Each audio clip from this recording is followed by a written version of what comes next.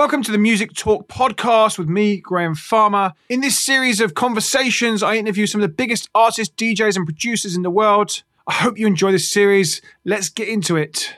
Hello. How are you? How's your week going? It's been good so far. Just catching up after ADE, Halloween, the summer season, and sort of just looking forward to having a bit of break at Christmas. So you're based in Ibiza, yep? Yes, I am indeed. This is going to be fun on the I can't believe we've only got into the Ibiza internet. Like we've swerved that one so far. Holy shit! We saw your ADE. How was your ADE, and what was your kind of focus for your ADE? ADE I thought was great this year. It's great to go back, finally catch up with everyone. It's been a couple of years, really, since I was last there. Really good fun, very intense, because so many people were so keen to be back there, catch up with a lot of people. Could have done with it being either 2 weeks or having a couple of clones myself to go around, catch up with everybody. Yeah, it was very fun-packed and crazy-packed and intense, but very good. For me, the focal point there was a bit of a change compared to my normal style there, because normally I'd be there in a more DJ context. And obviously, post-pandemic, that's kind of changed for me. Now running most of the labels, so I'm not really playing so much anymore. So it's more of a catch up with people that I've been dealing with for the last 2 years via emails and Zoom, and actually see them in person and catch up with a few other new contacts. It was just, it was really enjoyable. That's great. Before we get into anything serious, on all my streams, we have because they're lunchtime, way back last year, we basically started talking about meal deals. You know, the kind of Tesco, Sainsbury's, I know you've been to the UK, you're from the UK, obviously, those kind of combo sandwich lunch, we get all of our guests to tell us what their lunchtime meal deal is, if they have a meal deal. Well, I mean, I'd say for me, normally, every time I come back to the UK, normally sort of travelling around this time, so it would normally be straight to like WH Smith's and get a chicken sandwich with a water to try and rehydrate after the night before. Chicken sandwich to soak up any alcohol that's still flying around the system, and probably a Coca-Cola as well for a bit of sugar. Oh yeah, my old hangover one was definitely the chicken sandwich quavers, and yeah, definitely kind of water. Straight in there, hydrate, baby. That's it. Right, let's get cracking. So for those who don't know who you are, can you just give us a kind of rundown of what you do and who you are, and kind of introduce it to the gang in the shaft? Okay. So my name's Graham Sahara. I've been living in Ibiza since '97. Came here looking for work as a DJ, found some, and I've stayed here ever since. Spent 20 years up until the pandemic as a resident of Pasha. Here, and then I've played at pretty much every single venue on the island except Amnesia, which hopefully I'll change one day. And then since that, I've now moved into doing label management, which are now I just work from home and then just run all the labels here in my studio. So there'd be people such as Eats Everything, Melee, Sidney Child, Seb Zito, Archie Hamilton, Art Bat, Jonas Blue, Snake Hips, Marco Fararoni, Mason Collective. I try not to forget anybody. There's probably Fidelius as well. There's a lot of them. I should open up my spreadsheet so I don't forget anyone and embarrass myself. But yeah, so I do that now. Still live here on the island. Yeah, I've made a lot of tracks over the years. Not so many now since I've had kids, because it's a bit more difficult if you suddenly got to drop everything and feed a baby or change a nappy or whatever. It's quite difficult when you're in the groove and now the groove is gone. So so that part of me sort of finished now. But yeah, I've had like Beatport number ones, Traxsource number ones, iTunes number ones over the years. So it's been a good career so far, and now sort of moving into something different, more into the labels and the daytime, and not so much of a hungover life. I bet that's nice. It's very nice not to be feeling rough for about 5 months. I bet that's very nice. I bet it's more productive for starters. Yeah, I mean, I did spend I spent a few years actually where I completely stopped drinking. It did make life a little bit easier, but then you do play a little bit differently when you're DJing and you're completely straight cold sober and not exactly the same vibe as everyone else. You will change the way that you play. Also, I'm told. It's when you're here and you've got literally, like, say, 5 months of people, like, you come over for a week, go for a week, someone else turns up for a week, then goes away, and then it's literally like that all summer long. And they all want to go out and party, they all want to have dinner, they all want to have drinks, they all want to go DC-10, etc. And the liver by the end of 5 months is really struggling. Jesus. Yeah, you only think about your time in and out, don't you? Like flipping out. Wow, that's mental. How was the summer this summer in Ibiza? It was really good, actually. I thought it was great to see everybody back again. We had a lot of changes, if I'm honest. Normally we'd have people like Cocoon and that doing like the bigger clubs. Sven this year was doing things like Pikes or Akasha. Then we had like people like Michael Bibby, Solid Groove, Patrick Topping, sort of starting their own nights. So we've almost had a change of the guard here, which has been nice to see. Some refreshing new talent and new artists sort of breaking through to what I would describe now as more of a, much more in a more commercial arena, not in commercial in the sound, but in a more, you're competing against the biggest names, and people are competing to get 5,000 people through the door on an island where you can fit about 300,000 people. And you've got like about 18 big venues here. So they're all competing against each other. So, to get those numbers through the door, if you're doing those numbers and you've got a new name coming through that's doing that, I think it's great to see, rather than just relying on the same old, same old. The island's been busy. And yeah, it's been good. There's been a lot of changes. Hearts changed, and it's now called Club Chinua. There's lots of little changes, and people have just opened up again. You've got places like Nui as well, like small underground places, because that is still alive here, even though you don't hear about it. It's been good. It's been a good. Been a really good year, positive. That's mental. The kind of you're saying new talent to the island, but then it's obviously the bigger names for the rest where you're kind of thinking that's a big name, the rest of it, but then the new talent to the island because then we're able to sell that amount, 5,000 tickets, but there's still new talent to the island against the established acts like the Carl Coxes, this is crazy. Like you get to so level and then you're still new talent compared to where the next level is, That's crazy. New talent in the headliner state, shall we say? I mean, obviously I know who these guys are, but when we're industry people, we know who they are, and then you start speaking to people, maybe like my son who's now at the age wants to go out, or my wife, or your cousins, things like that. They probably wouldn't know who these people are, So now that these guys are breaking through, that's what I meant about sort of a commercial level, that people will now know who these people are, and like they are going to start filling clubs, and it's great that these people have got that opportunity. No, I completely agree. Yeah, and I get that kind of they're now big enough that your mum and your nan and those sort of people become names, which is excellent. It's great to see. It means the scene's evolving. And it's not going to stagnate and sort of wither away, In my time here, when I first got here, you had things like Ministry of Sound, Death Mix, and things like that when I first came, in God's Kitchens and stuff. Then we've sort of moved from there, and we've gone into more your Solomons. Obviously, Defected still a constant. We used to have Cream, but now we've got, we had the sort of Solomons and, sort of the massive era DC-10, Circa Loco and things like that, Cocoon. Now we've moved we're progressing through them. We're sort of almost getting to a third sort of generation since I've been here of sort of headline names. That's mental. And I was wondering, before we get into the kind of label stuff, I just wanted to kind of talk about the kind of DJing in Ibiza. Like, is it still possible for somebody to come out and get gigs? Is it still possible for somebody, like someone said, like somebody in our chat goes, I want to go and play in Ibiza. What advice would you give them and where to start? If you're looking to get like a gig, say at a Pasha or an Amnesia and things like that, that is a real tough ask, because the people that they book there now, because of the amount of competition that there is, they are looking for people who are going to ship tickets, pure and simple. Even if you're not like the headliner, but you're say maybe opening, they still want you to try and be able to bring your name's going to count for something and ship a load of tickets. But if you wanted to play it somewhere a bit smaller, more on that sort of resident vibe, to do it, you need to spend a bit of time here and get to know people. I've had people over the time sort of like DM me on Instagram and say, can you hook me up with a gig? And it's like, well, not really, no, because if there's a gig going, I'm going to do it for myself.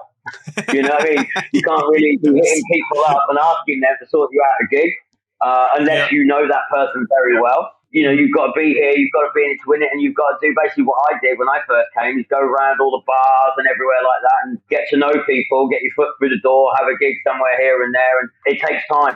You don't just instantly walk in and become a resident of Mambo or Savannah or somewhere like that. There's already a large list of people there. So you just got to spend time here, take your time, and get round and speak to people. It's not good if you're shy. It's almost like you've got to go one summer to go and do all the networking to line up for the following summer. Yes, I mean, there's quite a lot of people here you'll meet in the winter, and the next summer you see them the next summer, and they're absolutely flying, because if you're here in the winter, you'll meet all the people that you need to know to get the gigs from in the summer. So if you rock up in July, it's a lot more tougher ask to get gigs, because someone like lives here or has been here early doors would have already steamrolled straight in there. That's great. Okay, cool. So yeah, if you want to get out there, you've got to go early and build that network, which is pretty much the same as everything. But it's good to hear it again and again. Always. Yeah, it's always getting to know people. It's all about who you know. And that's the same with labels, I guess. And obviously, I've known you from running labels back from blooming Seamless Records days. That's a long time ago. Let's talk about what you're doing today. So you're running the labels for these artists, as you mentioned before. There's some big names there, dude. Congrats. Thank you. So yeah, I mean, basically what I'm doing is for these guys. You know, generally they're on tour all the time. Mm-hmm. Especially this summer, these guys have had a hectic schedule, because obviously they've been doing gigs where they've had to do the gigs that maybe they've got a deposit for, been paid for in 2020, going to do in 2021, got cancelled again. So now it's 2022. So basically they've been trying to do like 3 years worth of gigs in one summer, which I know has been really, really punishing for them.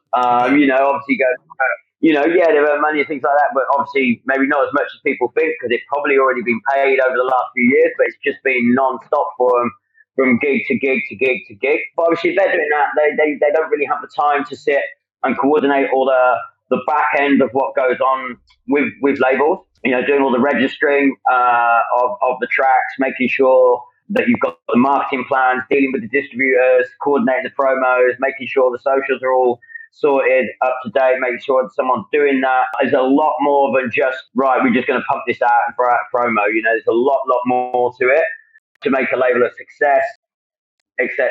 So, you know, they can't do that if they're constantly sat on an aeroplane or hungover or in the club. So, you know, that's what I do for them. I'll go through the tracks for them to start off with, like as a pre-A&R, because I know I've played with a lot of these guys anyway over the years. So I will know what their sound is, and I know what a good track is. So I will go through it and then go, right, I think you should check these ones out. Let me know what you think. And then they can go through and just pick down the ones that they really definitely want to have on the label. And then I just jump back in and do the rest. That's cool. That's really cool. Are you planning the strategies for the labels' kind of releases as well? Are they similar across the board, or are they each one's different, or are they do it themselves? I mean, they are similar, but they're not all the same, because they're not all the same sounds. So some of them, you know, I think, right, that one would be a good one, sort of slightly more US-y flavour to it. That'd be a good one to launch maybe around Miami. This one's got more of a summer sunshine feel. Maybe that's better for Ibiza time. This one maybe is going to be good for more of an Australian or South American market. Let's do that. Well, in what would be our winter.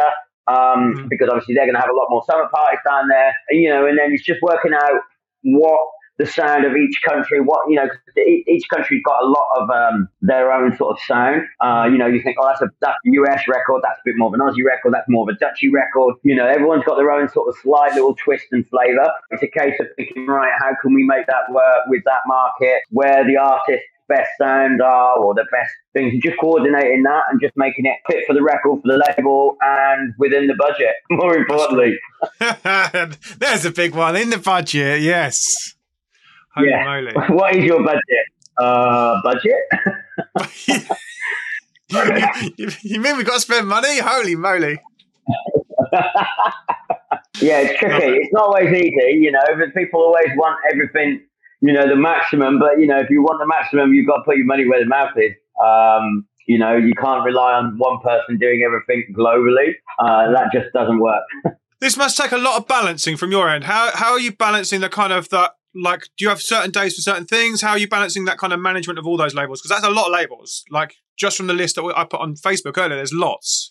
Yeah, I mean, I've got as the time's gone on and it's grown, I've just developed into a system of, right, that's what the distributor needs on what day. So that gets done every day, every week religiously, like doing reports for people. collating weekend plays, radio plays, everything like that. So you can grow records, and that gets religiously done on a Monday. And then other days of the week, I will be like, right, this day, that's the best day to pitch for radio plays for the next coming week. This day, I'll sort out contracts. I'll sort out other things, have meetings with people normally during like today, like a Wednesday. And then Friday's release day. So it's all making sure everything's gone correctly, everything's uploaded, make sure the socials are done, making sure everything's all just, being done right, update Spotify playlist, making sure that's done. It's just, I've got a very specific, rigid week, which I try not to break, which is very difficult in the summer when people want to come over and go out for a jolly up midweek. I'll be like, not a chance. I can't afford to be hungover. Yeah, do you know, I feel the same. I can't afford, at the moment, I just can't afford to be, any down on anything because I need to just keep driving forward. So I hear you, man, on that. Holy moly. Yeah, I mean, you can do it maybe on a Friday so you can be fresh by Monday again. Yeah.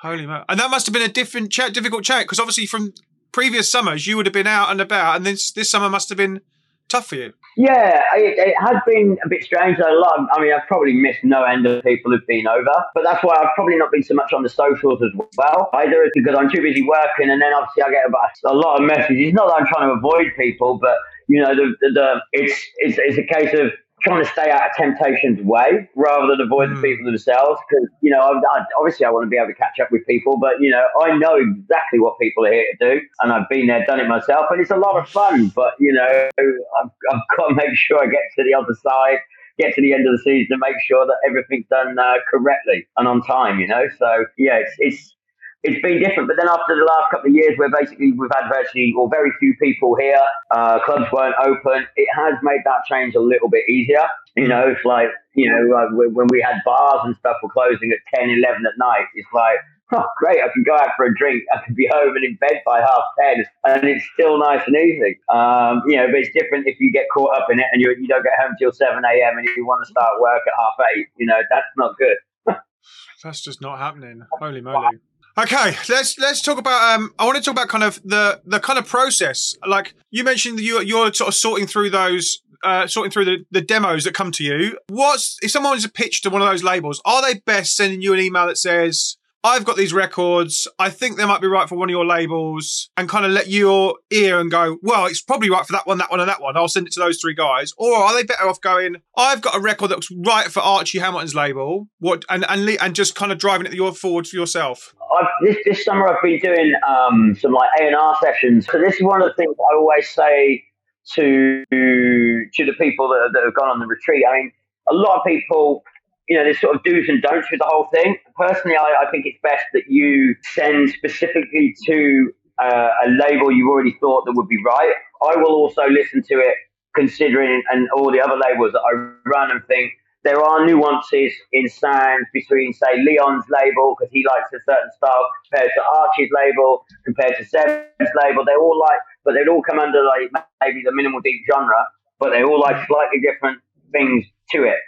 Which maybe people don't always appreciate. So I will listen to it like that. But I would normally say to these people, the first thing to do is, when you've done a track, you don't send it straight to me straight away, straight from the studio. At least sit on it, because you might finish at 3 a.m, think it sounds amazing, send it straight out. I listen to it and think, that's a load of shit, and that's not a good start. But you want to sit on it, listen to it in the car, listen to earbuds, listen to the studio. If you can, do a mix with it first, because that way you'll be able to tell whether your levels are right, whether it fits, in the mix. You'll be able to tell the energy. If you're playing and then you get, say, 3 minutes through it, and you're like, I'm a bit bored of this now. You'll notice that if you're playing it in a track, in a mix with a whole load of other tracks that are absolute fire, you'll think, got bored here, I'm going to need to change this. You'd be amazed how many people just don't even do that. And if you do that mix and you think, right, it fits really well with that track, fits really well with that track, which labels are they on? Maybe that's a good label to send it to. If you got to try and think about it a little bit more. I mean, most labels only will put out, say, maybe 12 releases in a year. So you got to imagine, you've got to be really lucky for the amount of demos I get every day to be able to be one of those 12 in a year, it's got to be something special, So if you sit there, where you send off a demo, it's like I reply, I think it's not quite grabbing us, and then about 10 minutes later, you sent me another 3 tracks. I'm like, well, where are all these tracks coming from? Have you tried these out? Have you played them in a club? Have you, it's like a lot of people. You've got to make sure if you're sending to the sort of guys like Archie, like Eats Everything, you've got to make sure this is a banger, because otherwise, if you send me like 30 tracks in a year, I might listen to them all, but I'm going to start getting a bit wary, thinking you're not really thinking about, is this an absolute weapon? Is this deserving of one of those 12 spots in a year? Because you're just firing them out, without so much thought. You've got to really sort of cater it. And then that way you think, right, okay, that's a good track. It fits that label. Maybe it's not perfect this time, but then at least there's a bit more dialogue coming through, and I'm a bit more interested in, rather than just people literally sending demos straight through. And whatever you do, don't ever send a demo on with all the names in BCC and just the link, because that's an instant delete. That's just straight away never going to get listened to. Yeah, we get it all the time as well. Like you get like loads, and you're like, really? Yeah, it's like, mate, I not that labels necessarily want to feel special. It's the fact that I want you to have investigated the reason, think, right, this is actually a track for that label. If you've just pumped it out to everybody, it's like, well, you've not even thought about whether it fits the label or not. You're just chancing your arm, and I'm not even going to bother. I want people to actually have considered, right, this is the right track for this particular label. Why is it like that?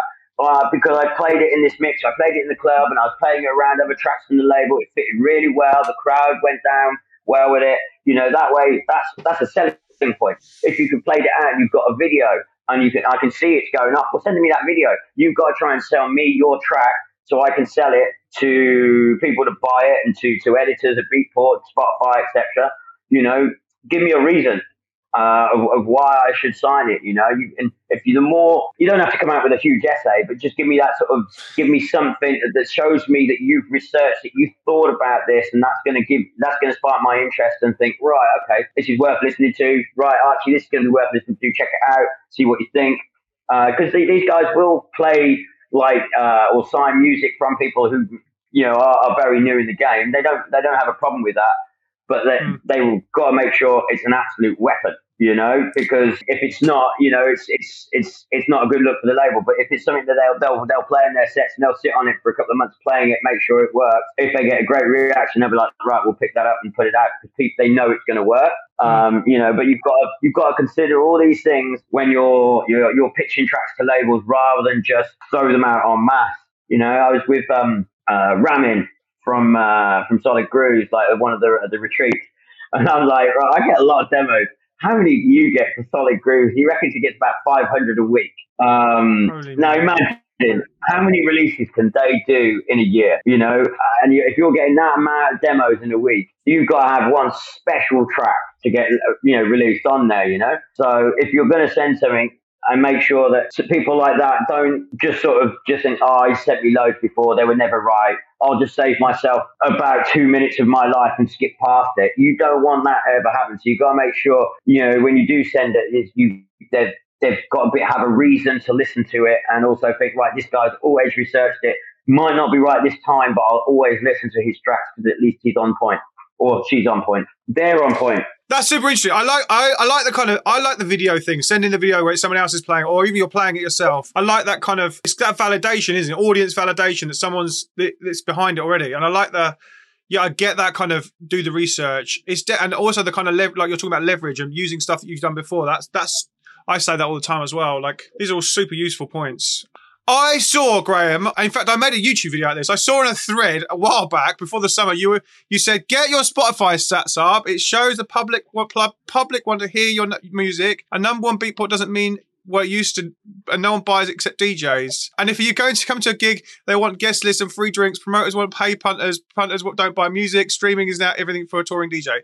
I thought we'd chat about this and get your thoughts on it further, because I thought it was genius. And it was on that thread, everyone was going, I can't get my music signed. And then you were like, bang in there as a label manager point. I thought it was to the point, basically. Well, I think it's a lot of people, and it's not just up and comers that need to understand this. It's also a lot of older DJs as well. because there's so many people I see going on a rant. It's like, I can't get my music heard, or they just consider everything about sales. That's all sales, sales, sales, sales. Sales, I mean, great. It's great when people buy your track, but it's not like what it was, and it's basically just DJs buying your track. If they haven't already downloaded it for free, let's not beat around the bush here. People will still just go onto all those sites. I know there's loads of them around. You can download it for free. People do that. There are a lot of people who maybe don't earn a lot of money playing in the local bar for 50 quid. Well, at the moment, 50 quid goes a lot, well, not a long way, but it goes, buying you food and things like that. I understand the reasons why people would do it. So sales, being a number one on Beatport doesn't mean you've sold 30,000 tracks, but it'll be from people buying it. So, but then you get to Spotify, and then, you can have a free account on there, and you can listen to tracks and have a playlist and listen to it all. But, you got to think, who listens to Spotify? My wife will listen to it. Your wife, or your friends, your brothers, your sisters, your mum, dad, and all that. People following on there. Those are the people who are going to pay for tickets. They'll buy tickets to shows, which is what promoters want. If you're just selling, like, say, I don't know, 50 to 100 tracks on Beatport. The people who like your music on there are more likely to ask you for free guest lists and come up and pop 3 drinks in the booth. Well, I will. But I mean, if you've got lots of followers on Spotify and Apple and stuff, these are the people these will buy tickets. So you want to get your stats up, and say, right, make sure you get people following you on Spotify, because that's also what Spotify look at when they're looking at editorials, not necessarily plays per month. That obviously does look good, but if you've got your track in one particular playlist that generates loads of streams, you might still only have 3 followers, but you just got lucky with the placement. It still doesn't mean you're a world beater. And obviously, the next track that comes out, people look at it and go, right, well, he's still only got 10 followers. Why should we support him? That kind of thing. You've got to get your follower count up. That's really, really, really important to try and get people, like people used to, people using download gates and things like that, which is always good, but you just want to make sure you've got active listeners, because those people are the ones that make algorithms tick on Spotify, rather than you're just sitting in someone else's playlist. You want people you got followers who will listen to your track and then save it to their own playlist because they follow you, rather than someone follow somebody else and just happens to come across your track, listen to it in a playlist, which is good for discovery, don't get me wrong. But you want to get your stats up as best you can with followers. And after that, we like, your plays per month, because that's what promoters will look at. If you've got lots of plays, you've got lots of followers, well, that's a good sign that you're popular with the general public, and that's ticket sales. So that's one of the things I think most people overlook and just consider it's all about sales, which we all know there's also companies that can manipulate sales on Beatport. Not that I don't think it goes on like it used to a few years back, but there are still a few floating around, I'm sure. But, it doesn't mean it doesn't carry the same weight as it used to, Streaming is now really very key. The big one, obviously, with streaming is everyone kind of moans about the price, the amount they earn off a stream compared to a sale or an NFT or a Bandcamp. I know the answer. I'll let you talk about it. Why? It's like you said, it's important for streams. I mean, yeah, you don't.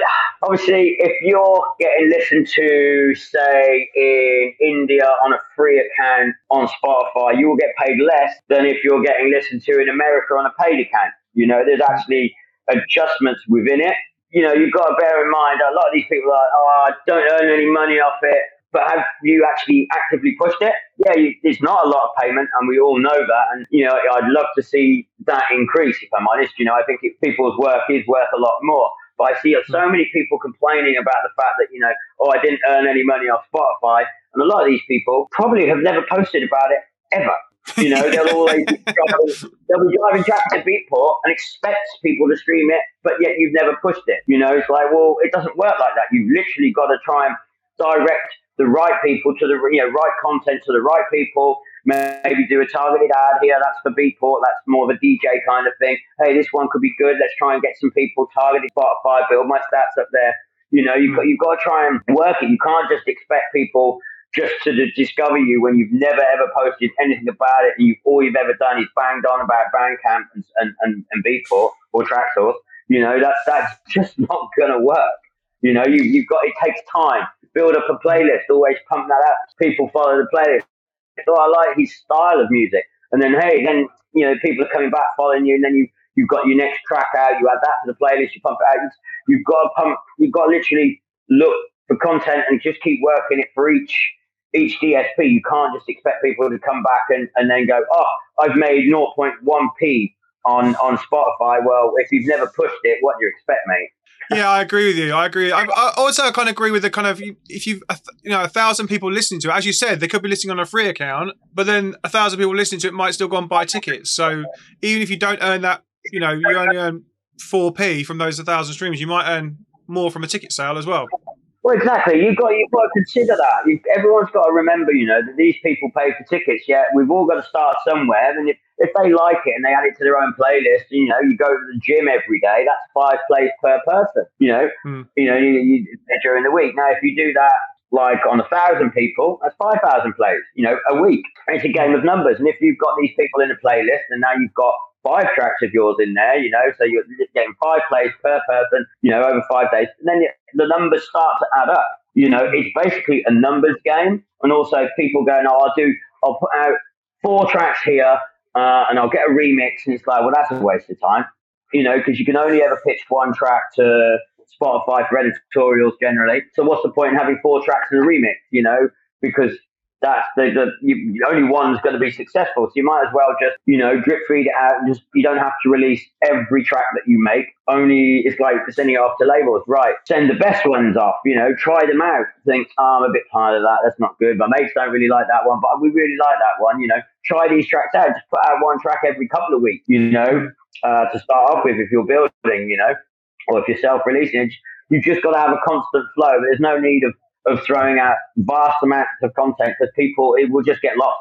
That's another thing that people, I have a conversation with my clients quite often about that. I wondered about the kind of multi-track EPs as opposed to the kind of, because we'll put out for our labels, we're definitely putting out single tracks, but then sometimes we'll put out multiple tracks, because depending on the release, whether we want to get that kind of beatport feature, like featured in the releases, because it builds a bit of content, it builds a bit of hype, because it's a smaller label. And I like the kind of idea of, just like you say, you can only pitch 1 track. So what's the point in putting out multiple tracks? Yeah, I mean, there's a couple of people we've done this with. If you've got, say, a VA, or look, obviously, me coming from Seamless, where we used to do compilations, and the reason why we stopped that was basically the birth of the playlist and people streaming, and you've got SoundCloud. It's like, right, we spend all this money licensing in tracks and creating a really nice product and things like that, but yeah, people will just go to SoundCloud and just listen to a mix for free, and they haven't licensed any of those tracks, so they've got tracks that you can't even license, and then you get to playlist, and it's like, well, that is your new compilation. Basically everyone has their own personalized compilation, so you might as well just put out the very best that you've got. You don't have to do like 2 in a week. You could split that up and you have 1 every week. You know what I mean? If you're growing, if you're someone like who's a well-known artist, I wouldn't say put one out every week, because it wouldn't help the algorithm. But if you're young and you're new, keep pumping out something. Hey, there's a new track for you to listen to this week. Oh, there's new ones to listen to this week. You can keep doing that. And then people can build up. You can build up, because people go, oh, there's a new track this week. Let's check out his track this week. It's like you're watching, I don't know, if you're watching, when you get onto subscription services, TV, and you start watching like The Mandalorian or something, right? It comes out every Wednesday. There's a new one on a Wednesday. It's like, woo, it's Wednesday. Let's get back.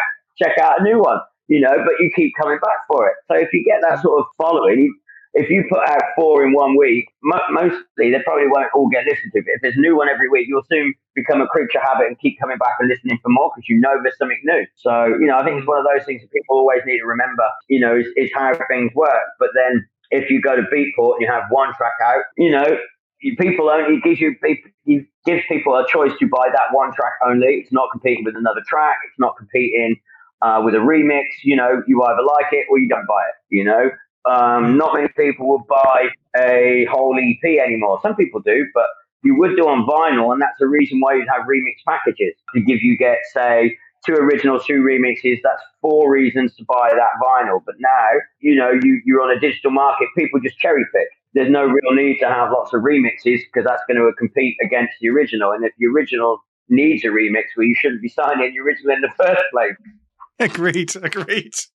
Is it like from a label point of view? Is it worth having a strategy where you're kind of some releases are focused for Beatport and some are released for Spotify, and kind of mixing those strategies up, or would you just be right? We're Spotify first, and then if Beatport sales happen, great. Or where's your head in for different labels? I mean, I try and mix and match depending on the sound. I mean, certain ones can work perfectly well on Beatport or Slapback, for example. You know, they'll sit and their tracks will sit there for like a year in the charts on Beatport, and yet they stream really, really well. You know, other ones you can think, right, that one's got a really good catchy vocal hook that could be very good for streaming. Then you could double it up with more, not a dub per se, but more of a club track as a B-side. So you've got a 2-track EP or for Beatport for streaming that people can enjoy on the train and stuff like that. More sort of clubbier version or clubbier Beatport, and that works well. Disco Lemonade says, I've definitely bought tickets for artists that I've streamed on SoundCloud. I feel that I have a strong social media presence, nurtured thirst, and for buying tickets before I have a new act. That's cool. Yeah, I agreed. You spoke about self-releasing. A lot of our producers, or definitely my audience and definitely in our Discord, are kind of newer, aspiring, both young and old. That if they're not getting their music signed to the label they want to sign to, is there a kind of, would you self-release or have their own label? Is that a strategy they should be doing, or should they just kind of, so that they are building those numbers, or should they kind of be looking at lower, smaller labels? What would your advice be there? Personally, I would always try and get onto another label because they've already got existing followers, and that's, you know, a bit like doing a collab post, for example, on Instagram. You know, you can sort of get the boost of yourself with the label, and that's where you get that sort of partnership from. If you can't get anything signed, you know, if you still have pure confidence in your own music and you've tried it out and it does work, I don't see why you can't, you know, start up your own little label and self-release and just get things going out, you know. But obviously I would try and recommend it, from an artist perspective, always to try and get it on a label. If it's not the biggest label ever, it's not Ministry of Sound, it's not Edible or whatever, well, you know, there's other labels. It's a case of you've got to start somewhere, you've got to get your music out, and if someone's already got some kind of a following already and you can then you know, get that out to their followers, then, you know, that's a start. Let's a start point. Let's get things moving. You know, then I would say you need to build some relationships, but I wouldn't say, right, I've just released on this label, I'm going to move on to another label. You know, you've got to think, right, they've invested a bit in you. You know, work together, grow together. You know, you need to have a few labels together. But there's quite a lot of artists that I could name, but I won't name. That become kind of those sort of label box tickers, you know, and it's like, well, if you build a partnership with a label and you start growing with them, say, for example, Piv, you always see the same artists on there, or you see the same artists on Hot Creations. Well, who do you think is getting the booking, you know, which is, again, the sort of end thing for the artist. So you can self-release. If you can get onto a label, better. It's better to have something out there than nothing. But if you can get on a smaller label, maybe fine, great. Everyone has to start somewhere and then start growing. I'm not saying, right, just do one and then, you know, you've got to build and slowly grow. You can't expect it to happen overnight. You can't expect to jump in straight at the top. But, you know, you've got to start somewhere. And if no one wants to sign your tracks, or maybe they're just not confident, if you're still confident, I don't see why you can't self-release and try yourself. You know, there's enough people that will do that. You know, there's quite a lot of distributors where you can get those sort of stars. I mean, like, I think SoundCloud do it as well now, where you can distribute via SoundCloud. You know, it's not easy to do it yourself because you've obviously got to try and get support off people, but it's not impossible if you're really confident, and then you start following someone like yourself and working out how to get on Spotify playlists, things like that. And that way you can sort of start building those numbers. You know, it's just a case of learning and just be repetitive. Not boring repetitive, but just always, yeah, it's repetitive, but in a non-boring way. How's that? There you go. There you go. Yeah, SoundCloud for Artists. You can do it with that straight away. I've just done a video on that. So if you're watching this on the rewatch, SoundCloud, check out the SoundCloud for Artists video. I've just put it below for you so you can watch it. Anyway, carry on. So we've kind of got the late track signed. We're happy days. We've got our track signed. What's the next moves for these hungry artists? Like, where should they be doing next? Where should their priorities be? And what would you kind of be telling your artists to do? I mean, once you're signed, it's like, right, we want to get sort of obviously a bit of club hype going. So you get out to the DJs, make sure, hopefully they start playing it. Go through Instagram, check the feedback, see if you can find any videos or those fan pages that people are just constantly posting videos, and try and see if you can catch any footage. Because if you can catch footage, that's really, again, really, really helpful. Say, for example, Marco Corola's just played it somewhere, that really helps sell your track, you know what I mean? If you stick maybe a bit of ad spend, it's a good bit of content, and validation if you've got people like that playing your track. So if you can find it, great, try and search them down and hunt them out. It's not always easy to find, but these days with everyone with a phone in their hand, you start searching hashtags, things like that.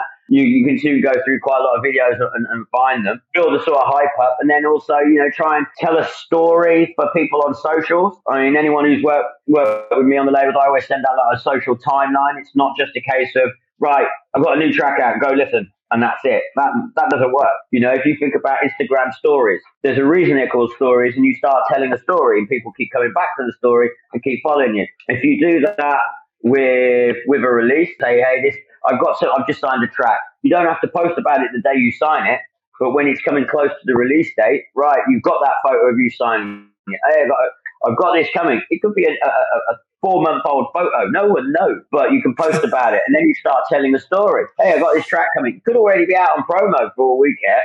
General Joe public don't care about that if it's being played for the last 4 months, but you start telling a story as you come in towards the release and say, hey, guys, sign this. And then you can post maybe the artwork and a picture of you in the studio. Teasers coming soon as you get closer.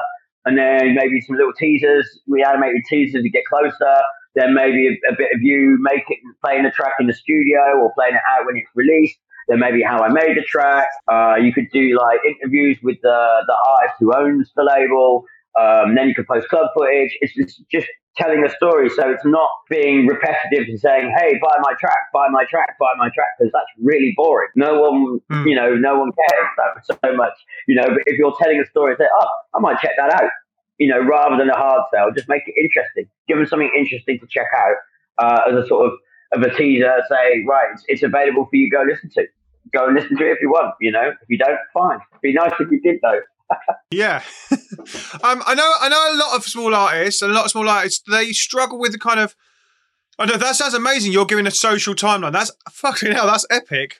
Lots of labels don't give that, and lots of labels kind of just drop artwork on the last second of the day before and go, "Here it is." Can they just start that kind of timeline from release day, or does it matter? Is that important for them?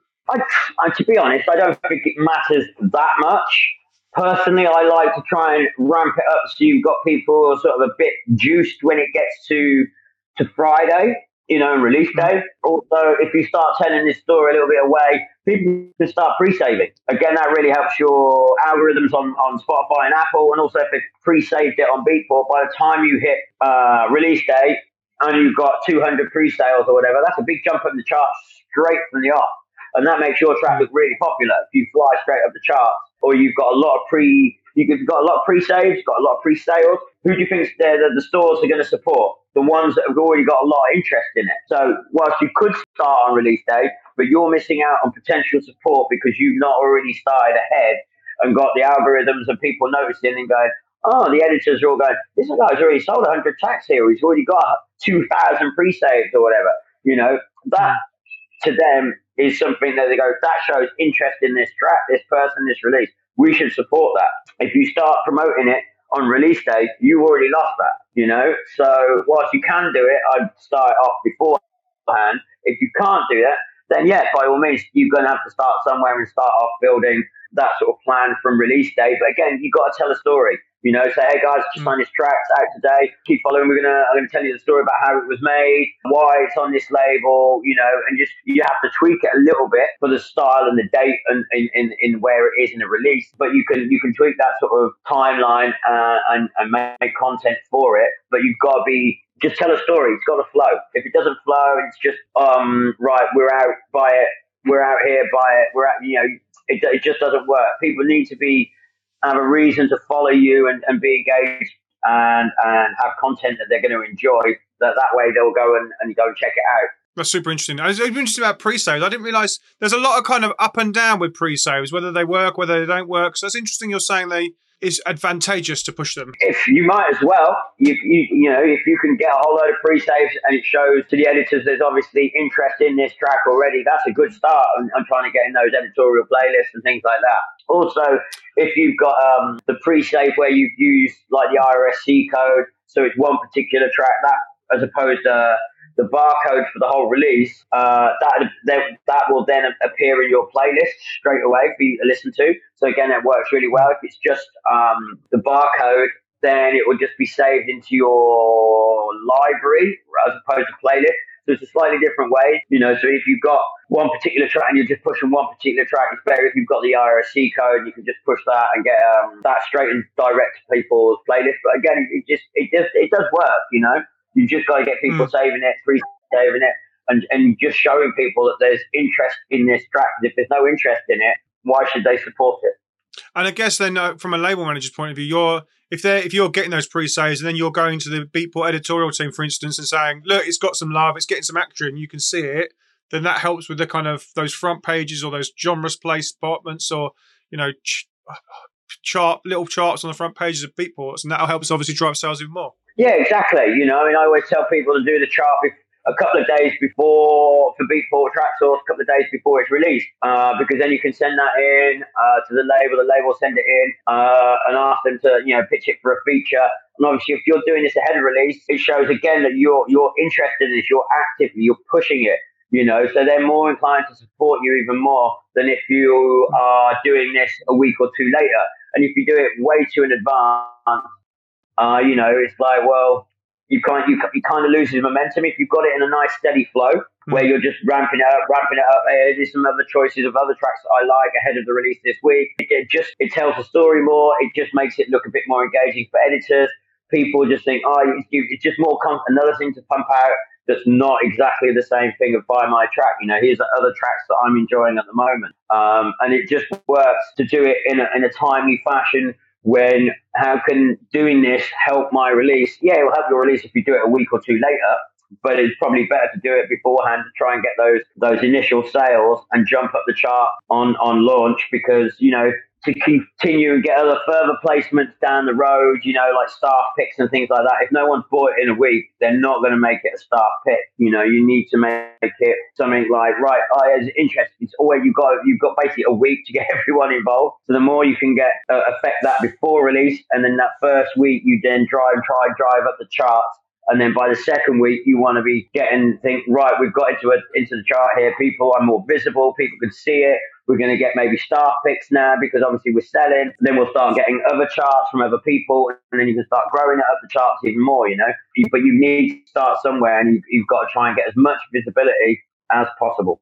And then I guess if you're doing all this as an artist and a DJ, and I know this is a lot of things for people to do as well as making the music and all the other things, I guess this looks good for you as a label. Like if an artist is putting all this effort in, from a label point of view, you must think this is an artist we want to work with again in the future, and then have future releases, and that kind of then builds that artist up a bit. Or, you know, is that right? Yeah, 100%. Yeah, I mean, there'd be some people that just usually think, I've worked with a few and think, fucking hell, that's a dead loss, that is. It's like trying to get blood out of the stone. I'm just trying to sell your records, mate. What's the point?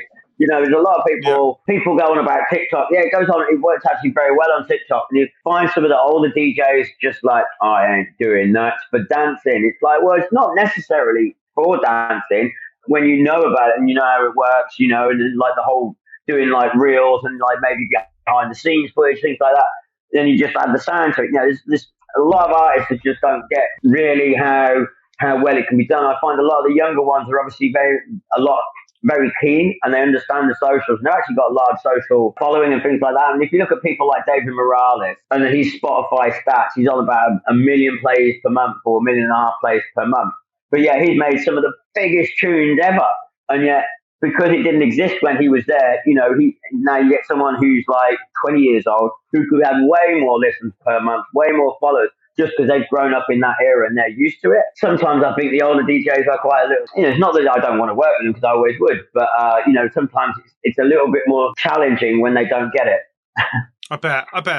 I bet sometimes it's like, come on, just push it a little bit. Like, just give it a little push, please. Yeah. Shout about it once. I mean, I also find the more underground you go, the less that these people really, the more underground artists, the further underground you go, the less responsive they'll be on this because they're just too cool for school. They're like, nah, I can't be bothered to do that.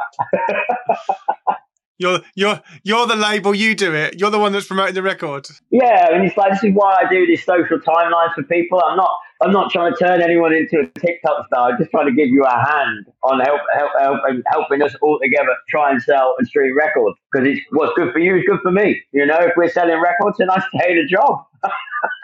If we're selling fuck all, well, you know what I mean? We all know what's going to happen there, don't we? So, you know, I try and make it as easy and as painless for people to do things so they can do it, to do the best that they can, you know. And it's just, sometimes not everybody's so responsive.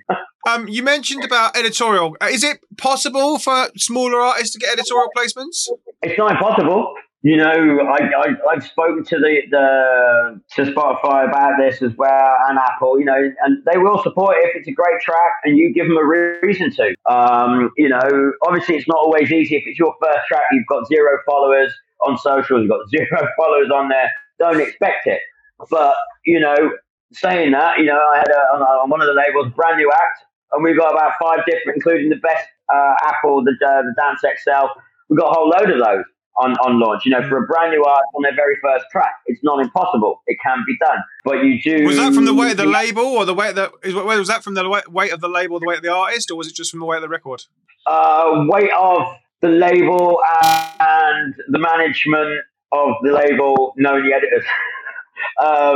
But you've got, you know, but there's ways, like I say, there's ways around everything, you know. It helps if you know people, but, you know, it's not impossible to be done. But yeah, equally, you can have someone who's quite well known and he'll get equally overlooked, you know. If it's a good track, it's a good track, you know, and good music sells and streams, you know. So if you've got the faith in it, it can be done. You just need to give them what they want, you know. They, like I say before, about people saying about, Spotify doesn't pay anything and I'm earned nothing on Spotify. Well, have you posted about it? Have you tried to drive traffic there? Things like that. They want to see that you're pushing them traffic as well, you know. They need people coming to their platforms to survive. If you're directing everyone elsewhere, they're not going to support you. You know, if on a pre-save kind of thing and you're actually doing that, well, you're driving them traffic. They're going to notice that. You know, if this brand new artist has got a pre-save link up, he's never had a track before, but yet they've got 2,000 pre-saves, do you think they're not going to be interested? Of course they are. You know, it shows that you are actively driving people to them. If you're not taking anybody towards them and you're taking them elsewhere, then you can't expect to be supported. I guess there's also the sort of thing we were talking about right at the start is the new talent versus new talent versus new talent versus, you know, where in the new talent you sit. If you're new talent and you're 0, then you've got to put the graft in still at the start and get to the new talent where you've got followers, I guess. Yeah, exactly. I mean, nobody generally, you know, walks in and suddenly becomes the new Resident Amnesia or DC-10 at the age of 18 after they've never had a record and they've only just moved here. You know, it just does not happen. You've got to get to know people, work your way up and start in a few bars and then get maybe to a little bit bigger. And then you start at the bottom of the lineup before you end up, like, say, Patrick Topping, who's now in his 30s and he's worked his way up. You know, these people have done the hard work to get there, you know. They didn't do it when they first came here to start with, you know, but it takes time. But then eventually, you know, they say it takes 10 years to become an overnight success. And it's true, you know, you can't expect to have everything the next day. And even if you've got loads of money behind you, you still can't expect to have that go straight away. You know, it just doesn't work like that. It takes time. It sure does, my friend. It sure does. So we've got this record out now, and we're kind of pushing it.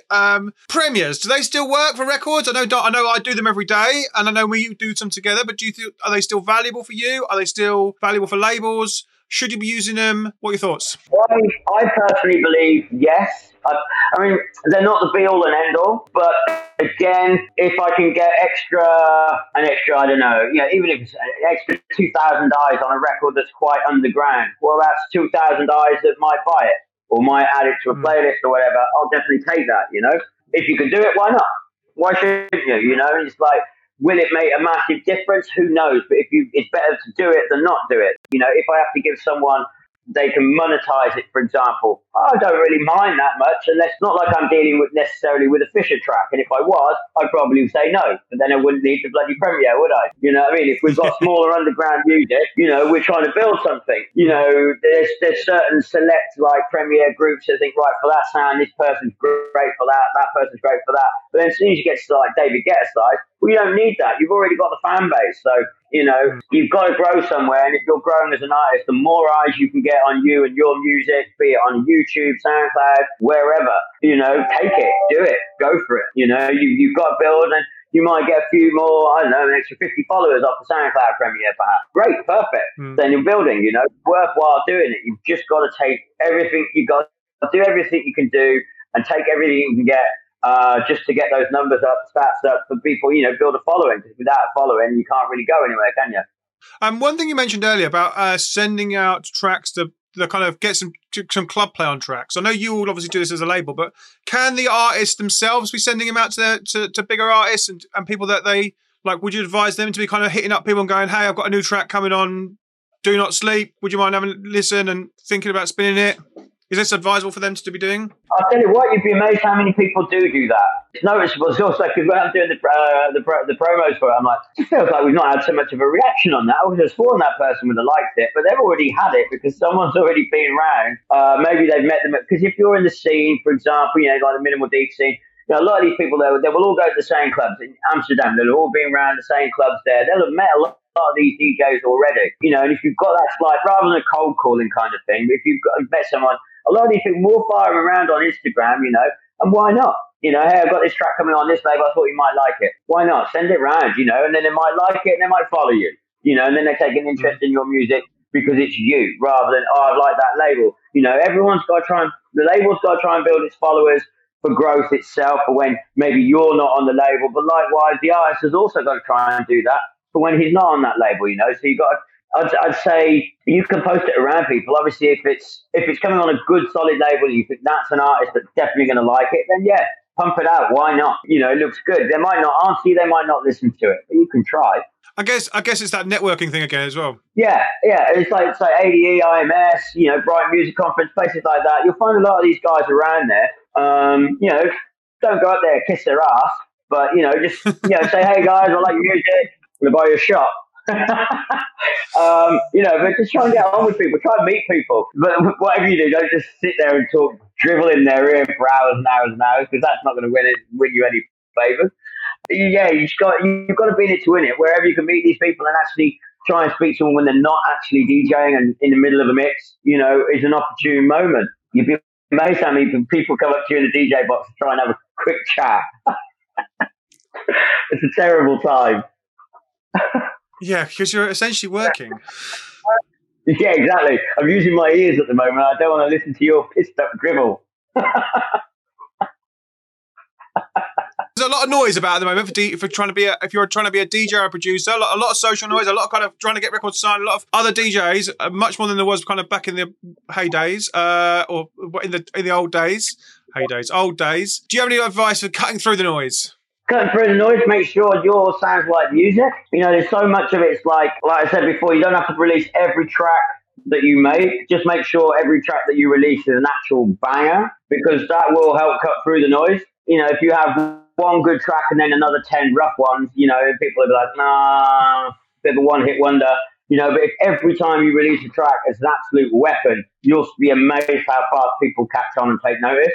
So, I mean, it's really quality control is really very, very, very important for producers. And then DJing, you know, when you think about that, you're only as good as your last set, really. You know, it's like, oh, he was good.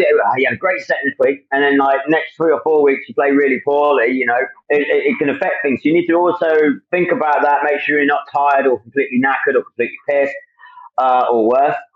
You know, and think about it because, you know, people notice this. They pay good money, you know, especially here in Ibiza. Right, I paid $50 to get in. I paid nearly 20 quid for a drink. That's 70 quid down already. And then the same for my missus or my fella. You know, and then the DJ was shit. You'd be livid. And you just spent about 150 quid and then you've had a rough night. So you've got to think about that and think, right, I've got to put on a really good set and turn up and be respectful for the people who paid. You know, I think you can get noticed for both good and bad. depending on how you react to that, you know. And I think musically, if you make great tracks and you only ever release great tracks, that will really stand in your favor rather than I've made this, let's put it out. Oh, we might as well put it out. No, it's got to be bangers only. We want killers, not fillers, you know. And that's the best way to break through because people will listen. A lot of people make kind of lots of different genres. Should they keep to kind of, when they're trying to grow, a kind of consistency in their sound, or can they kind of release across the board and just release what they're making? As long as it's a banger, you could go from one to the other. Personally, I would try and be a bit more consistent-ish. You know, they don't have to all sound exactly the same, but the more similar that they are, it's more people understand they know what they're going to get. You know, if you think, right, I'm going to buy a drum code track, you know exactly what you're going to get. If you're going to buy a defection track, you know what you're going to get. You know, when you start getting into the realms of other ones, you'll probably skip through, you know, so I really like defection, I really like drum code sign. And then you get a ninja tune. Tell me what sound you're going to get for that. So if you start, it'd be great music, but you're going to listen to it, but I couldn't tell you what style it would always be. It could be electronica, it could be more house, it could be all sorts, you know. So it can be done, but I think for growing as a smaller artist, you want to give people a bit of a audio fingerprint kind of thing so they know what to expect. And then you can throw in a little curveball here and there. But if you do that right from the get-go, it's a bit more hard to build up a sort of a faithful base as opposed to if you do it like strictly right, you know what you're going to get. As long as it's not painted by numbers and it's not generic, you know, they've got an idea of what they're going to get. It's going to be good house music, or it's going to be good techno music, or it's going to be good progressive, or whatever. You know, people all get to it. And when you start throwing in curveballs right at the start, people might be a bit like, oh, I didn't really like that. Oh, I'm not sure. And then people get a bit sort of more funny about it, following you and everything. But if you built up a good sort of faithful fan base, and then you start, oh, I thought I'd do something different this time. Let me know what you think, and then go back to it normal again. You can't just constantly chop and change all the time right from the get-go, because I don't think it really helps build that fan base that you really need to kick on with and drive forward with. Wow, this has been good, man. And thank you for doing this today, dude. It's been really fun. We are heading into 2023. What platforms are you prioritizing from a social point of view? Is there ones above others? What's working for you, and what's going to be kind of what you're looking at for next year? For me, Instagram and TikTok are obviously hands down the best two. Although I would not discount Facebook, but obviously we all know Facebook reach not the best these days unless you're putting money behind it. Twitter, I mean, yeah, it's a weird one, that one. I suppose it's good as an artist to have a direct conversation with fans, but as a label, when it's not so much of a personality, then it's not so effective, if I'm honest. If I personally, my ones to concentrate would definitely be TikTok and Instagram, and actually YouTube Shorts. You know, with with what they've done there, you can use like your reels for TikTok, Instagram, and YouTube Shorts. You might as well build up those. YouTube's massive anyway, so you might as well do that. I find Facebook's a little bit more meh. Too many people arguing on it, and Twitter's a little bit more of a tricky one. So those are the three I'd really personally concentrate on, and then moving forward, just like I said before, just looking at the streaming thing and keeping on top of those. Is the reach on Facebook for an older community? CB Radio asks. Yes, I would say 100%. Yeah, I don't think my son's even on it. I mean, he's like 17. He's on Instagram, but he probably wouldn't be on Facebook that I know of, or unless he blocked me. But I wouldn't find my mum definitely is on Facebook. You know what I mean? So I think you find the kids will be on TikTok and Instagram. It does depend on what sort of target market, maybe what music you're making, as to what sort of age group you're looking to try and connect with.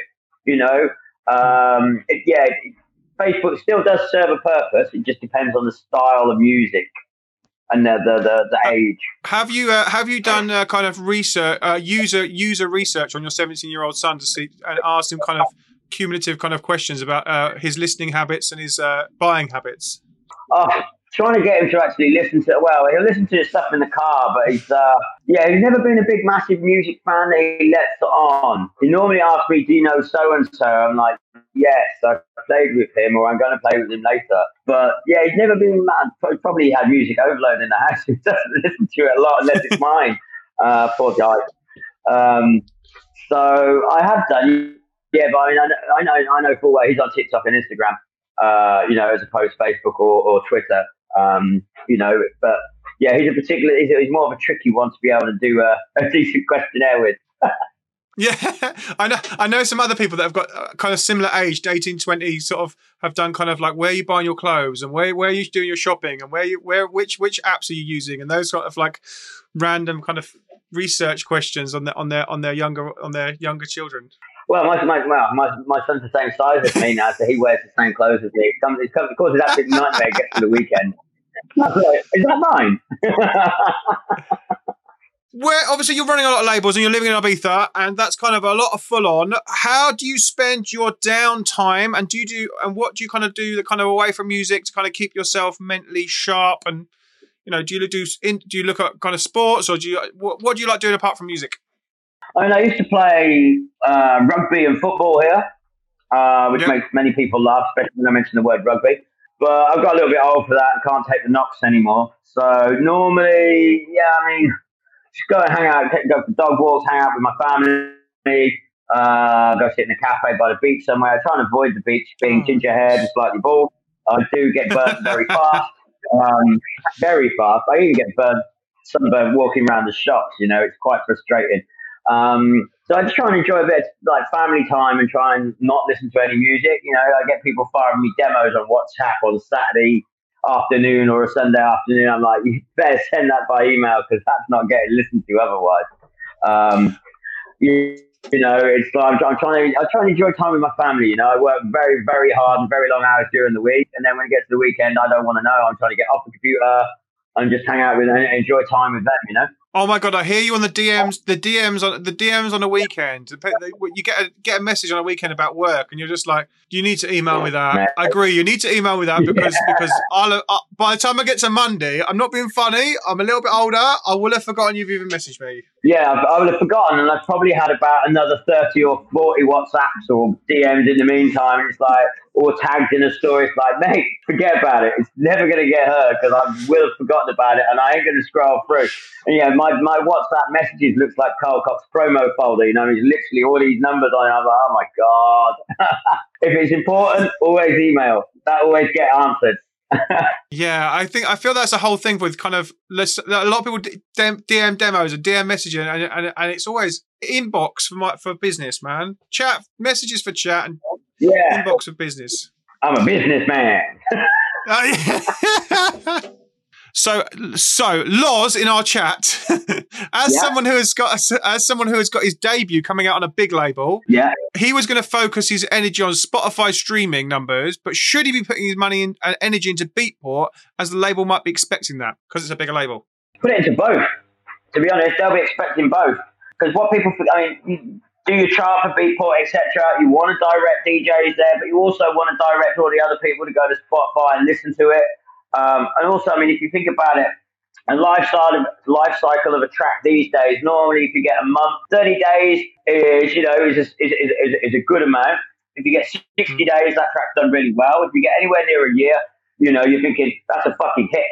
When you get to things like Spotify, you can get a track and you can see it in loads of playlists, and it's just going to sit there and tick over in loads of playlists. The more playlists you get, the more income you get, and it's a different life cycle. Like Beatport's like that, whereas streaming is just like that. The more playlists you get into, and the longer it goes, the more money you'll earn. And, it takes longer for the money to come in, but it also can, in the end, generate more. But it will take about a year or so. So if you concentrate on both, you'll get the instant hit there from the sales, and then you get more like that from the playlist because people have heard all the DJs play it. I like that. I like it to my playlist, and then you get that bit. And that's how you make a bit more money out of music these days. Do you find pushing this kind of streaming early on helps the sales as well? Yes and no. You get a lot of people, people go, oh, have you got, because they've listened to it, they found it on a playlist. It's noticeable. What you see maybe in editorials is not maybe what you would see necessarily at the top of Beatport. I think it can certainly help discovery. You'll find that the algorithm works differently. You will. I think it can definitely help. Yeah. If something starts, normally, if something's really at the top of Beatport, you can definitely go back to Spotify and say, look, I think you should be supporting this track because it's selling really well. It's doing very well on Beatport, smashing it, and they will definitely take a look at it. If you've got the numbers on Spotify, it's not normally something you can go back to Beatport with. However, if it's appearing everywhere, it's appearing on radio everywhere, you can bet the DJs will soon know that, and they'll all start going, I'm going to need that track because I know it's going to be a banger and it's going to deliver for me when I'm playing. So, it can go both ways, but I would say it wouldn't go. You mentioned earlier, and I know we do this as well. Like you having your own playlist as a DJ. This is something you encourage, and kind of. I know your labels all have them, and your artists all have them because we do swaps on a Friday. How important is it for DJs to have their own playlist? I think it's really important because it's again you get to the weekend, right? Archie Hamilton, right? We've got his playlist. Right, we pump that out and we freshen it up every week with some new tracks, the same amount of tracks overall, but new tracks. People can always go back to his playlist, follow it, or any of the labels, all the artists I do. I'm very particular about it, like get it updated. So then there's a reason to come back, keep listening. If it gets to Friday, you might not have a new release out for people to go and buy, but if you like our music, there'll be some new music for you to go and check out every single Friday. Getting in the car on the way back, we're getting on the tube or whatever, coming back, get Spotify on, get it on, plugged in, get yourself home, get ready for a big weekend. I think it's really important. Otherwise, people want new music, they want to listen to something fresh. So if you don't update it, you don't do it constantly, you don't do it repetitively on the same day each week, etc.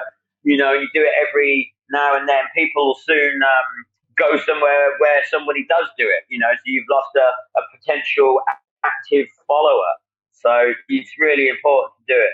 I like that you use the word active follower. I think about active followers loads. Like you see the people with these big numbers, but then how much are their active followers? I love that you're using the active follower term. I think it's on my thoughts all the time. Yeah, because you might have loads. I mean, this is one of the things that Spotify do as well. An active listener is someone who will sit there and save stuff to their own playlist and they'll go and listen to it from their own playlist. Listener is someone who will just casually drop on another playlist and sit and go and listen to it, So the best algorithms for Spotify is always an active listener because they're the ones that always keep coming back. They're listening, they're doing it themselves, That's where you get the best algorithmic sort of push from.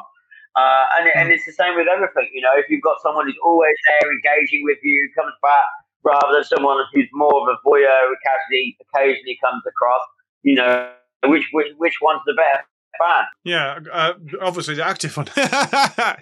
Yeah.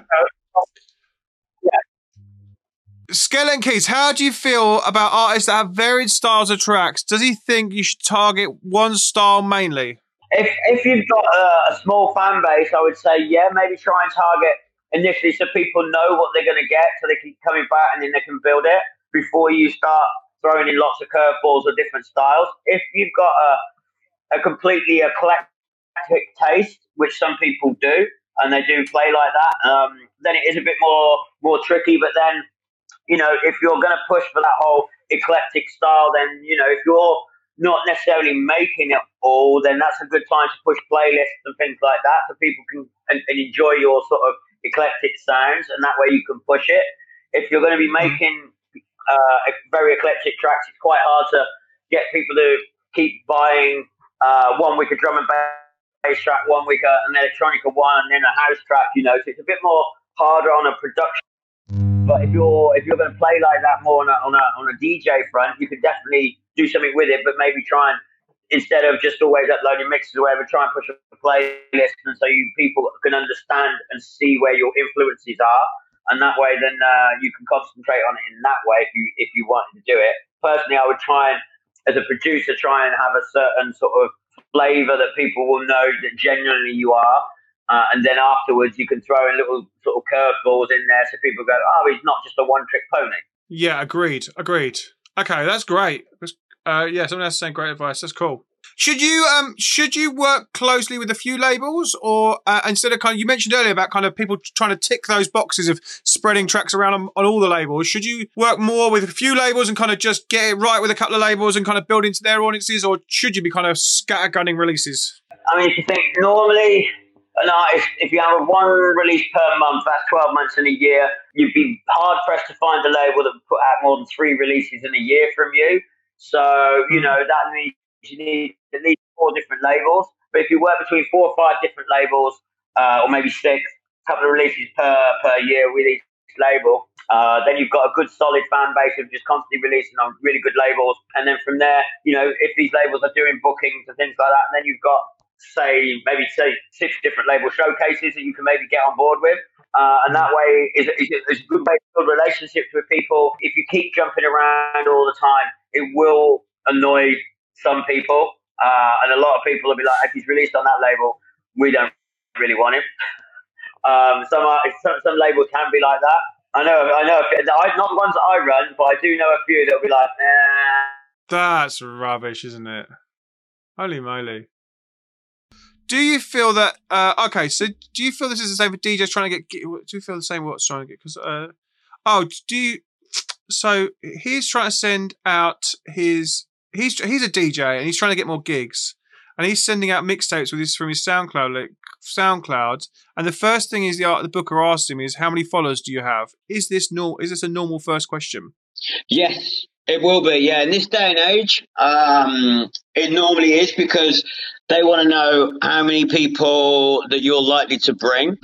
Obviously, there's loads of DJs around these days, and the name of the game for them is to put bums on seats and get cash over the bar, because the promoter's just basically getting people through the doors. They need to make money themselves. The club need to make money behind the bar, because that's how they pay the staff. So the promoter obviously needs to be able to fill the club, so the club makes money, so they can come back and do their brand shows there again. So they're going to pass this on to the DJs and say, how many followers have you got? Are you likely to be able to fill the venue, or at least shift a load of tickets along with the other guys that we are booking? So it's normal. If you've got no followers, it's very, very difficult to get that sort of start off with. So yeah, it's never easy. But you've got to try. You've got to start somewhere. But it is normal that promoters will ask, and that's what I was saying about the whole Spotify thing. Because obviously, if you've got shitloads of followers on there, they're going to instantly think, right, this is an easier sell for me. Who are they going to pick at the end of the day? Yeah, agreed. Do you have to? Should you register with HMRC if you're going to be a full-time producer, just in case he takes the plunge one day? I suppose no, but it depends on how much you're earning, really. If you're invoicing over a certain the legal tax amount, then yeah, you probably should register with them. But that's more of a question for an accountant, if I'm honest. Yeah, it depends. Yeah, I mean, if you're doing like 5 gigs a year and you're getting 50 quid a gig, then no, definitely not. That's get that in your back pocket. And it depends. If you've got to invoice for the gigs, a lot of people do want invoices these days. If you've got to invoice, and you're still under the tax threshold, then I don't see why you'd need to do that. It's different here in Spain. They get you over a barrel here. Oh, really? Unfortunately, yeah. It cost me a fortune to be self-employed here. You'd be amazed. If you don't have to, and you're not legally going past that legal tax amount, then I would say don't bother. One thing I was going to ask you, actually, before we talk about that, is should you release records in December, and do you kind of see it as a month where you just it's difficult to release records? It is difficult to. I've had this conversation with one of my clients today. Actually, it's not the best month, if I'm honest, but it's not a bad month. Less people will normally release a little bit less. Definitely don't release after the second week of the month, because by then everything has, like this year, the 16th is going to be the last release that I do. After that, there's no Spotify playlist updates because everyone's on holiday. Chances of getting any radio plays are very slim, just because everyone's in full Mariah Carey mode, and they're not going to come back from that until mid-Jan. You will get some people buying tracks for gigs over New Year and Christmas and stuff like that. So there is sales to be had. If you're doing something of a much more commercial nature there, and you're looking for those radio plays, you're looking for that more Spotify thing, yeah, don't bother. You know what I mean? But you can get away. I mean, we got the 2nd, the 9th, and the 16th this year. I've got releases on each one, although the sooner you get it out, the better in my mind. Although if you get one out on the 16th and you get a whole load of editorials on it, and they're not going to update those editorial playlists for 3 weeks, hey, bonus. You know, you're going to be sat for 3 weeks. So, swings and roundabouts. But I would try and avoid it where possible, if I'm honest. It's not the best month, but it's not a bad month. If you're doing super underground music, that's not really radio friendly anyway, then, and it's just you're only looking to get sales or your sort of Bandcamp thing, it's not a bad month, because people are still going to be looking for new music for New Year. That's a good point. If you pitch music to a label and they like it, but will they refuse releasing it if they see you have low Instagram numbers and followers? I'll be honest, the guys that I work with, generally like Dan Eats Everything, he's picked up a couple of tracks from people who've had no tracks, got no profile. He doesn't care. It's a banger. I'll take it. Just doesn't care. As long as it's a good track. Certain other labels will be like, no, they ain't got the stats, they ain't got the following. It depends on the label and the label owner, if I'm honest. Literally, I know full well, like we've got another one coming. It's their first ever release. They might not have any numbers on Instagram or very few, and he's fine with that. There'll be other clients that I've got that'll be like, man, that's a tough ask. It depends. It depends on the style, and it depends on the owner. It's a difficult question. I guess with like Dan, he's obviously actively playing, and he can build records in clubs because he's playing so many gigs. Same with people like Archie, I guess. Yeah, Archie's the same. He'll sit there and it's like, I like that track and I've been playing it for months and it's a weapon. Let's sign it. It just depends. If you're going on a more of a commercially viable kind of label that's not so artist led, should we say? Doesn't necessarily mean like a commercial sound, but just more something that's a brand as opposed to artist led. They probably will look at something more like the numbers because they haven't got someone who's sat there playing it week in, week out. That's basically building the hype themselves. So yeah, if you've got very low numbers and things like that, but you've got an absolute weapon, send it maybe towards an artist led label with someone who's going to be able to sit there and play it themselves week in, week out and build that hype. Pass it off to their mates and say, this is a banger. Been playing it non-stop. Can you help us? Get it in your sets yourself, and that way you can build up that way. Is there kind of, I know with, say, for instance, Dan and Archie, is there a kind of, you send them the track and then they sit with it for, like, is there a kind of given period where they'll sit with it and go, right now, like as an artist, should you allow like 4 or 5 weeks with that person? Because that's how long it's going to take them to kind of make a decision. Or, because I know from like one of our viewers, they might be going, shit, I've sent a track off. It was 2 weeks. What should I do? Should I shop it to another label? Or I've had this, and the same with the Mason Collective as well. We had one recently. We got sent over. Blair was trying it out. He said, "Yeah, it's a banger. I love it." I said, "This is a wicked track. We are definitely up for signing it." Said to the guy, "Hold it." And then Blair, most of these guys, they want to try it out for a few weeks. Whilst we have been in a FIFA season, there's lots of dates, non-stop, midweek, weekend, etc. They still want to try it out in various situations. They might not be able to play it every single gig, but they want to try it out. So you've got to give them a little while. And unfortunately, she said to somebody else, they signed it to a VA. I'm like, that'd be a waste of a great track, if I'm honest. But you've got to give these guys time. They are touring a lot. They want to make sure the track works. They want to make sure that they're 100%. If you want to be on the best labels, you've got to give them time. If you want that, if you want to just get tracks out non-stop all the time, you can do that. But you probably won't end up on the better labels because those labels will take time before signing because they want to make sure it's a great track. I would say maybe at least 4 weeks. You can keep in touch with them and say, hey, did you try them out? How did it go? Or maybe you can hit them up via Instagram. Don't be pushy. That's another thing. Don't hassle them. I've had people send me a demo via email, a demo via Instagram. Then they follow up with a WhatsApp, follow up with Facebook Messenger, chase me on SoundCloud. It's like, fucking hell, give me room to breathe, man. I get that you're keen, but if someone's playing your track and say, "Hey, thanks for liking my track," Graham told me, for example, that you said you're going to try out. I hope you like it. Maybe they'll follow you. Maybe they'll come back and say, "Yeah, I like it." Then you can get a bit more personal interaction, kind of thing. But if you become too pushy and basically almost feel like you're hounding someone, then that's not a good look. Wicked. I think we're there, dude. Thank you so much for doing this. This has been amazing fun. Yeah, so many insights. You're right in the chat. Yeah, thank you so much for doing it, dude. And I hope you have a great rest of the week. And I'll probably see you after Christmas. So have a great Christmas. Seems Nice early to one. do that. Thanks, guys. Take it easy. Enjoy.